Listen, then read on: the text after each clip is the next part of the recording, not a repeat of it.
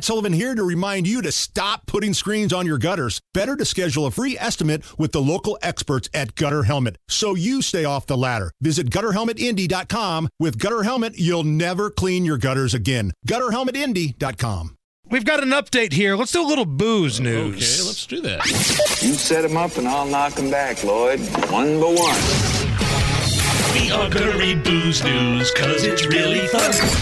Once it hits your lips, it's so good. Hammer and Nigel present Booze news, booze news. Yeah.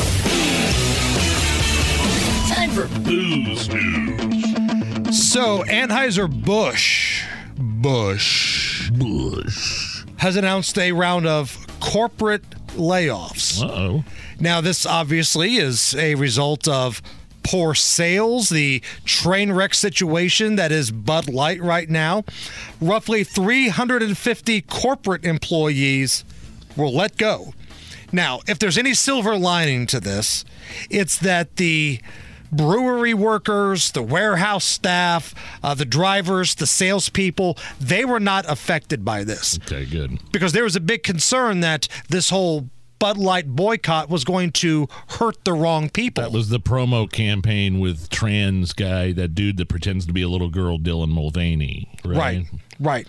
Anheuser-Busch blows out 350 corporate staff members, and they say it's, in regards to sales, seeing a sharp drop this year over Bud Light losing its number one spot thanks to that ill-advised marketing campaign between Dylan Mulvaney and, at the time, their marketing head, Heide Schneid. So do we think these layoffs, these corporate layoffs, are in any way, well, they've got to be related to the Mulvaney fiasco, right? But it's not, do you think it's punishment for these executives that allowed that to happen? Or is it just expense control by losing, when your top brand loses over 25% of its revenue and all the other brands are only down like 5 to 6%, you got to make some cuts somewhere. Right. So this maybe has to do with that fiasco, but it's not necessarily related to the decision-making that went into this promotional campaign. Or maybe it's the lack of